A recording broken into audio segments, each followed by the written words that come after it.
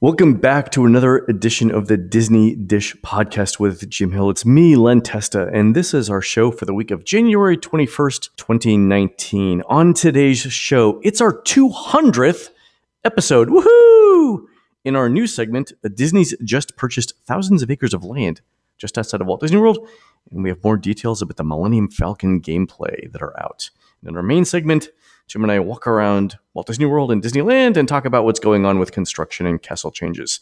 Let's bring in the man who makes all of this possible, Mr. Jim Hill. Jim, how's it going? 200 episodes? Really? Our fabulous producer, Aaron Adams, reminded me of this right before we started recording. This is our 200th show together, Jim. Jim, we've made it work. Wow. Lo, these many years.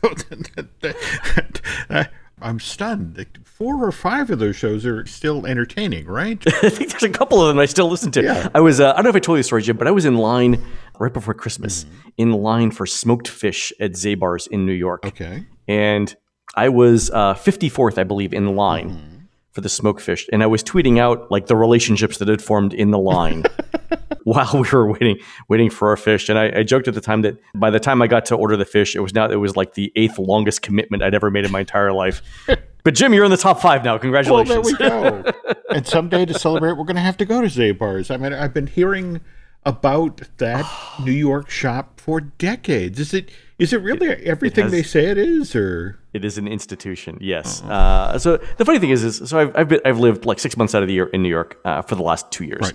But Laurel and I actually had this conversation a while ago. It's like, what are the things that actually lived up to the hype of moving to New York? And what were the things that surprised you? So the things that we thought were absolutely true about living in New York, just 2 things came to mind. One, the food is actually as good as people say. Like there are pizza and hot dogs and restaurants in New York that don't have a parallel anywhere else in the United States. And smoked fish at Zabar's is one of them. Actually, Eli's on the east side too.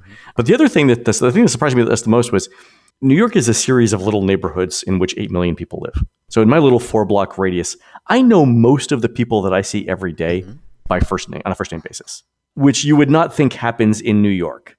But like, I know my pizza guy by name. I know my halal guy by name. There's a guy who works at the Fairway Market whose son goes to the same school I went to because I wore my shirt there the one day. His name's John. Ask him about his kids or there. New York is a series of little neighborhoods in which 8 million people live. Honestly, one of my favorite moments out of the Will Ferrell movie Elf is when Santa is giving Will Ferrell's character advice before he leaves the North Pole and he's going to New York to find his father. And literally one of those pieces of advice is, all right, if you're going for pizza, go to Ray's, not the other Ray's, but this Ray's. It's true. It's true. And there are multiple Rays well. I just love that even Santa was a New Yorker. It's like, no, don't go there. Go here. So. There are several Rays, right? There's the original Rays, and then there's the Rays, right? Yeah, there we go. That's fantastic. All right, Jim, since it's our 200th episode, I thought we should start something new here around this. Let's do a shout out to our old and our new subscribers over at DisneyDish.bandcamp.com. I would like to recognize now, James, our first ever subscribers, Melissa D, John S, Pat M, Timothy K, and Eric L. Jim, a little known fact about this group, they're the understudies for the Bears who perform at the Country Bear Jamboree. It's true. When the lead bears go off to hibernate every winter, Melissa, John, Pat, Timothy, and Eric step into the costumes, take over, and nobody notices a thing. Ow. That's what professionals do, Jim. That's what professionals do.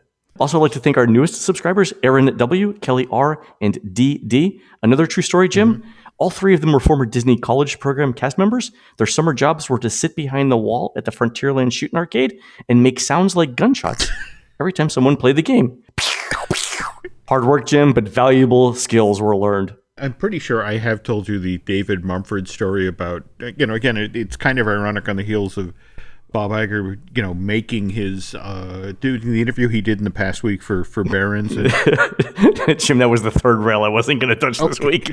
Go ahead. But again, just talking about how if we're making attractions, if we're, it's all about Disney IP. And I just remember David was, they were talking about bringing different Disney IP into the parks, and at one point David, who was a great dog lover, one of his friends put together a proposal for the Old Yeller Shooting Gallery.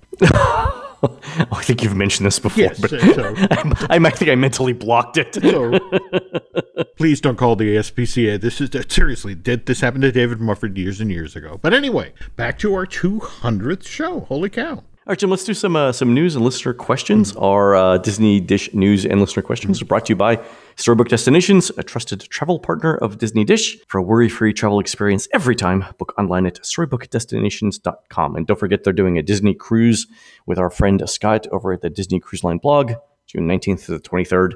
Should be a lot of fun. 4-night Bahamian cruise on the Dream. Double dip at Castaway Cay.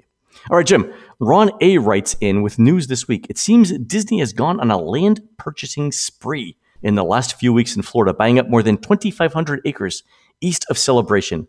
Is this for conservation offsets, future park, resort, and development, or what? I'm hearing that, yes, this is once again construction offset for wetlands. Yep. Now, where they're supposedly developing it, have you heard about this? The only thing that surprised me about this particular purchase that Ron is talking about, it is literally the parcel that is immediately east of the town of Celebration, which Disney used to own. And of course, I live in Celebration 6 or 7 months out of the year. The one thing that interests me about it is this. There's literally no vacancy in any apartment in Celebration. Okay. Like, there's more demand to live here than there is available space to live. So of all of the places that Disney could buy land in and around Central Florida, if they needed to do a wetlands offset purchase, why not pick something in the middle of nowhere? Why pick that particular location and do it? That's my only question about this whole thing. No, I get that. I do. And face it, Florida is basically all wetlands. Yeah, everything south of Jacksonville is basically the Everglades, and it's just a matter of moving the dirt around to build things on it. That's it exactly. So what you bring up about the fact that there is, in fact, this very big need for apartments and for more homes and that sort of thing in Celebration. But remember, Disney de-annexed Celebration. They kind of washed their hands of the property. In fact, I remember being at Celebration the morning after Disney had sold it, and the icon for Celebration was that water tower that said Disney and Celebration. And in the middle of the night, somebody in Disney's employee had climbed up to that water tower and draped a tarp over it. And so now all it said was Celebration, not Disney's Celebration. Yeah. I've been hearing stuff in regards to the Disney Mall. Do you remember the Disney Mall plan from the late... I don't think we've ever talked about this. No. Oh, dear. All right, so do it briefly, and then we'll have to do an episode. Okay. As part of the late 80s, early 90s take on what Disney wanted to do on property, they wanted to do a destination mall. Like Mall of America type thing. But the idea was it was going to be anchored by brands you'd never seen before stateside, like Harrods, like Michikashi.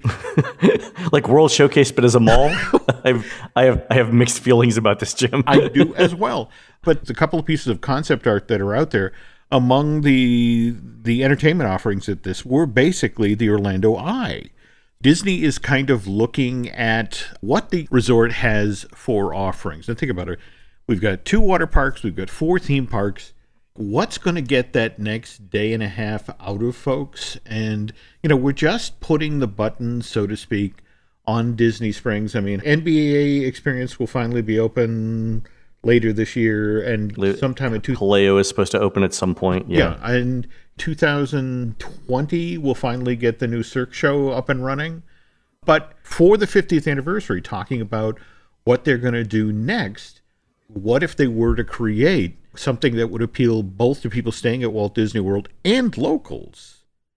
That's supposedly what's behind this, that they are, they've circled back on the giant destination mall idea, but the notion being that it would be on that side of the highway. Oh, okay. Well, if they do it on that side of the highway, too, going back to the point about conservation land offsets, any development they did there wouldn't count against the development that they did on the Walt Disney World property proper, right? That's my understanding, but again, I'm trying. I didn't. This is what lawyers get paid for, Jim. Yes. All right. All right, Jim, we all know that the internet is like a giant series of pipes all connected together through which information flows like water.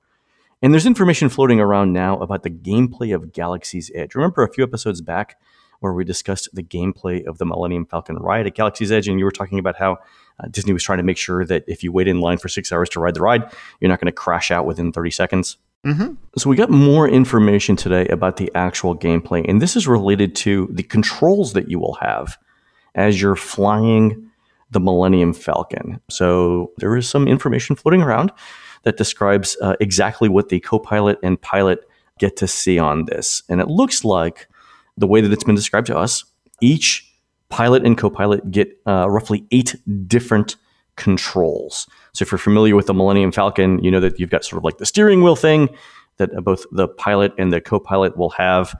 There are obviously throttle. There's a throttle that the pilot has to handle. The co-pilot has to handle air brakes or speed brakes. Mm-hmm.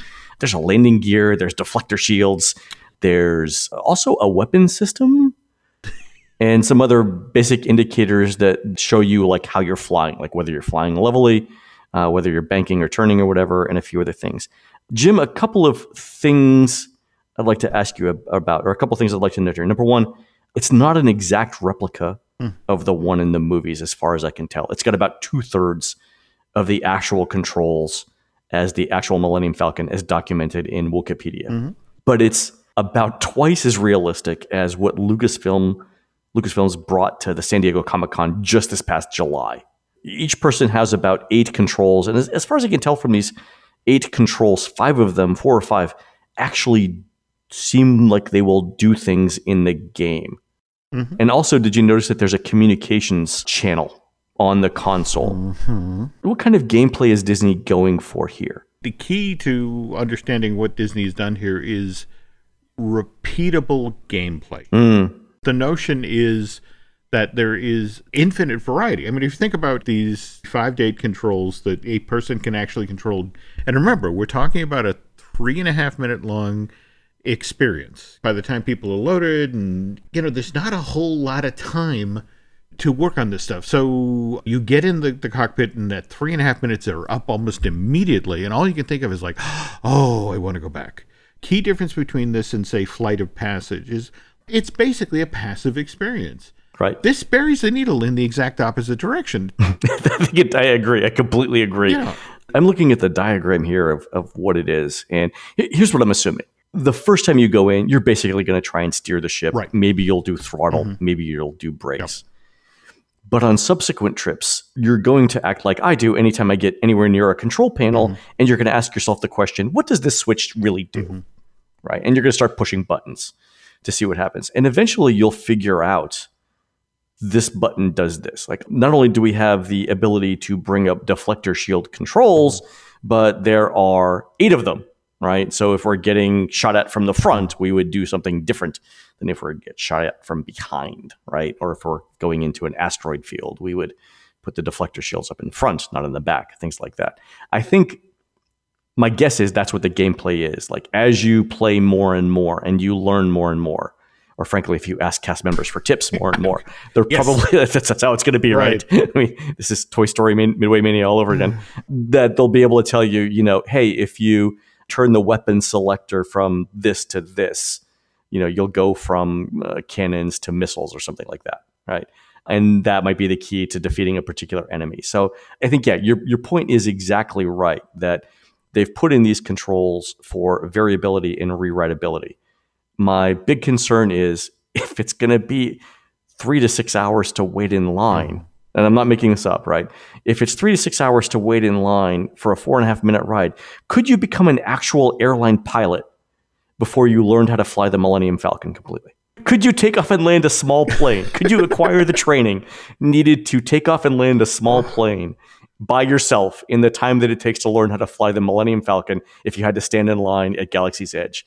Nancy and I have owned a Subaru Forester for 4 years now. I still can't figure out how to operate the heating system in the thing.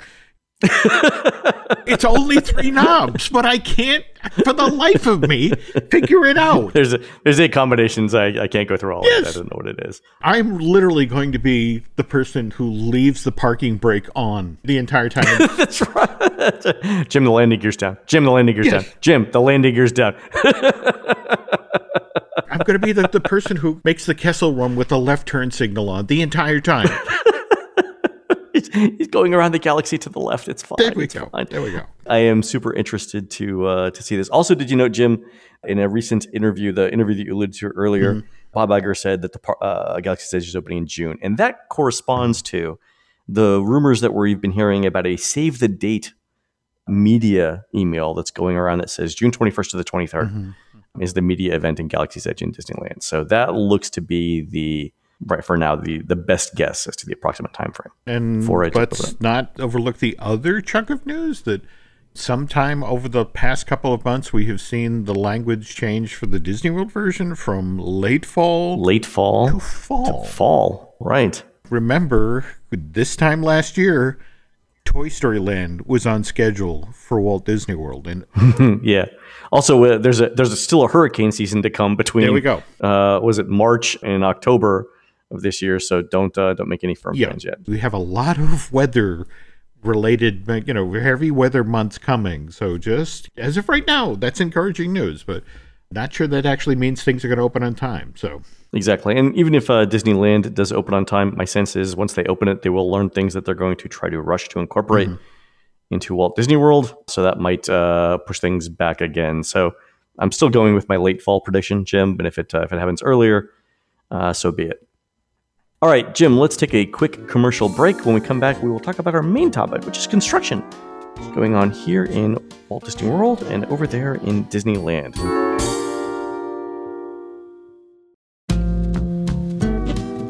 All right, Jim, here in Orlando, I was over at the Magic Kingdom earlier today, and the Walt Disney World Railroad is now closed while construction work goes on for the new Tron coaster over in Tomorrowland. And the thing that I noticed as I was sort of walking around the park and sort of driving around the area is there's this suspiciously large pile of railroad ties sort of north of the Magic Kingdom. It seems like the park's going to take the downtime to replace all of the railroad ties all around the railroad tracks on the outside of the park. That seems to me like it's going to be much longer than a few weeks or months, right? If we were talking replacing rails for, say, 10 to 15 miles of rail system, that's a large team. That's a considerable effort that would take a long time. Replacing all the railroad ties around the Magic Kingdom, they've done that previously, I want to say in 6 to 7 months. Oh, really? So that's short. The real issue here is making sure that the rail bed is level. Oh, I forgot about that. Yeah, you can't have more than a 2 or 3 degree slope on. There we go. Look at you with the railroad knowledge, Jim. That was pretty impressive. That was. Again, no math, Living on no the woods science. In New Hampshire, you have acquired some practical skills. This is great.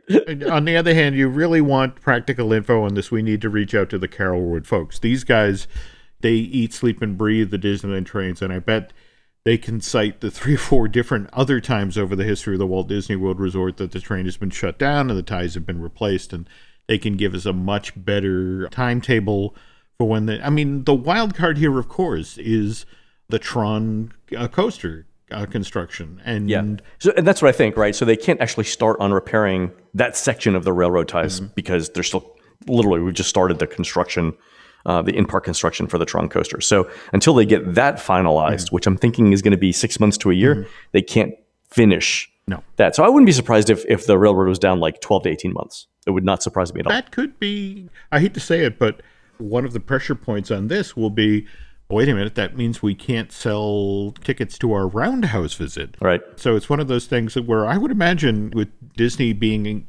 Parks and Resort being as protective as it is of its revenue streams, it's, it's going to be one of those things. Yeah. Can we move this along, guys? Because we got a lot of train fares. We could be selling things still. So. Let me show you Blazing Saddles as an example of how the railroad needs. I fully expect, Jim, by the way, the railroad ties to be cut up and attached to pins and sold as souvenirs. I will say one more thing. I've been at all 4 parks in the last 2 days. Yep. The Christmas decorations are still up, which it's the middle of January now. I think they left them up, because the Walt Disney World Marathon is this weekend. Everyone gets like one last time to see it. It's all very nice. It's either that or we've switched somehow to also celebrating Greek Orthodox Christmas. Again, I embrace all religions and their celebrations. Okay. I am fine with all of it. So what if that is the case? Yes. I'm looking forward to the announcement, Jim. All right, one more thing. Keying off of this week's news, Jim, that Sleeping Beauty Castle in Disneyland is also closing for a few weeks. And this apparently goes back to 2015. There was some sort of damage. Oh, God, yes. All right. This is why you need a home warranty, Jim. This is why you need a home warranty. Well, actually, to be completely honest here, Len, the other issue that comes into play here is if you go back to 1954 and 1955, there are photographs of Walt on the construction site of Disneyland with Sleeping Beauty Castle behind him, where it's still bare wood, bare timber. I mean, there's no lathe up. The turrets are still on the ground. They haven't been lifted into place. Sleeping Beauty Castle was built very quickly and was mostly made out of wood. Now, we jump ahead to, the 50th anniversary. And my friend Jeff Lang was there on the night of May 4th before they kicked off the official Disneyland celebration. Remember the whole thing it started on May 5th, 2005. So 555, for the 50th. And Jeff was on Main Street at the end of the street as they rolled the crane in to put the 5 giant-sized crowns, these on top of each of the turrets to represent each of the decades. And these things weren't light. Now, jump ahead to 2060, and we have the Diamond Celebration, and we have all of these faux gems that are put on the building. Some of them are 12 to 18 inches across, and combined additional weight placed on the roof was 4,000 pounds, Len. Yeah, plus, they got to screw them in or nail them in or fasten them securely so that they don't fall off during Santa Ana winds or something like that, right? And then, just to add to the wear and tear, since 2007, and I know this started in 2007, Len, because I just did my research today, and it said so in the touringplans.com. There you go. But the wintertime enchantment at Sleeping Beauty's Winter Castle, and correct me if I'm wrong, Len, given that they use the word winter twice, this happens, when it's cold? It's the Department of Redundancy Department. There we go. Go ahead. But same thing. The wintertime enchantment at Sleeping Beauty's Winter Castle started the same year as Cinderella's Holiday Wish and Castle Dreamlights. And they make use of this pretty much the same technology, the LEDs that are on Fishnet. And, the thing at Walt Disney World, some of the stats there, it's 200,000 lights on over 35,000 square feet of fish netting. So again, lots of weight, supported by miles and miles of cable. And the cable weighs something too, right? Because it's got copper wiring in it. So this past fall, evidently, the inspectors went into the interior of Sleeping Beauty Castle and weren't really excited by what they saw. Evidently, the roof, which Disneyland was built so quickly, Len, that Disneyland Castle only got drainage in the 1990s. Oh. Kim Irvine, who's, in charge of a lot of the design at the park, she actually had to go in and design spigots that fit the building. In fact, the next time you're in Anaheim, look for these things. They're shaped like squirrels that are vomiting. Really? Yeah, they're literally hanging off the building, and when it's raining, it's just sort of like, I got a really bad acorn. That's great. So they get inside the building and they look, and it's like, we need... We'll never be able to sell this because it'll never pass inspection. More to the effect, Len, if a really fat pigeon, So Holidays at Disneyland Resort ends this past Sunday. And in fact, after the very last showing of Sleeping Beauty's Winter Castle, under cover of darkness, they built a wall around the castle, and they're removing the holiday decorations now, and over the next 6 to 8 weeks, you'll see the scaffolding go up, and once a wonderful picture of the castle is in place, they're ripping off the roof and making all sorts of repairs and shoring the thing up, because you remember how for Disneyland's 50th anniversary, every castle around the world had something that sort of tied it in with Disneyland's 50th? Right. We had the mirror in Disney World, the big giant mirror on the front of the castle, and I forget what the other castles had. Yeah. There's been some discussion of something similar being done to the castles around the world. Yep.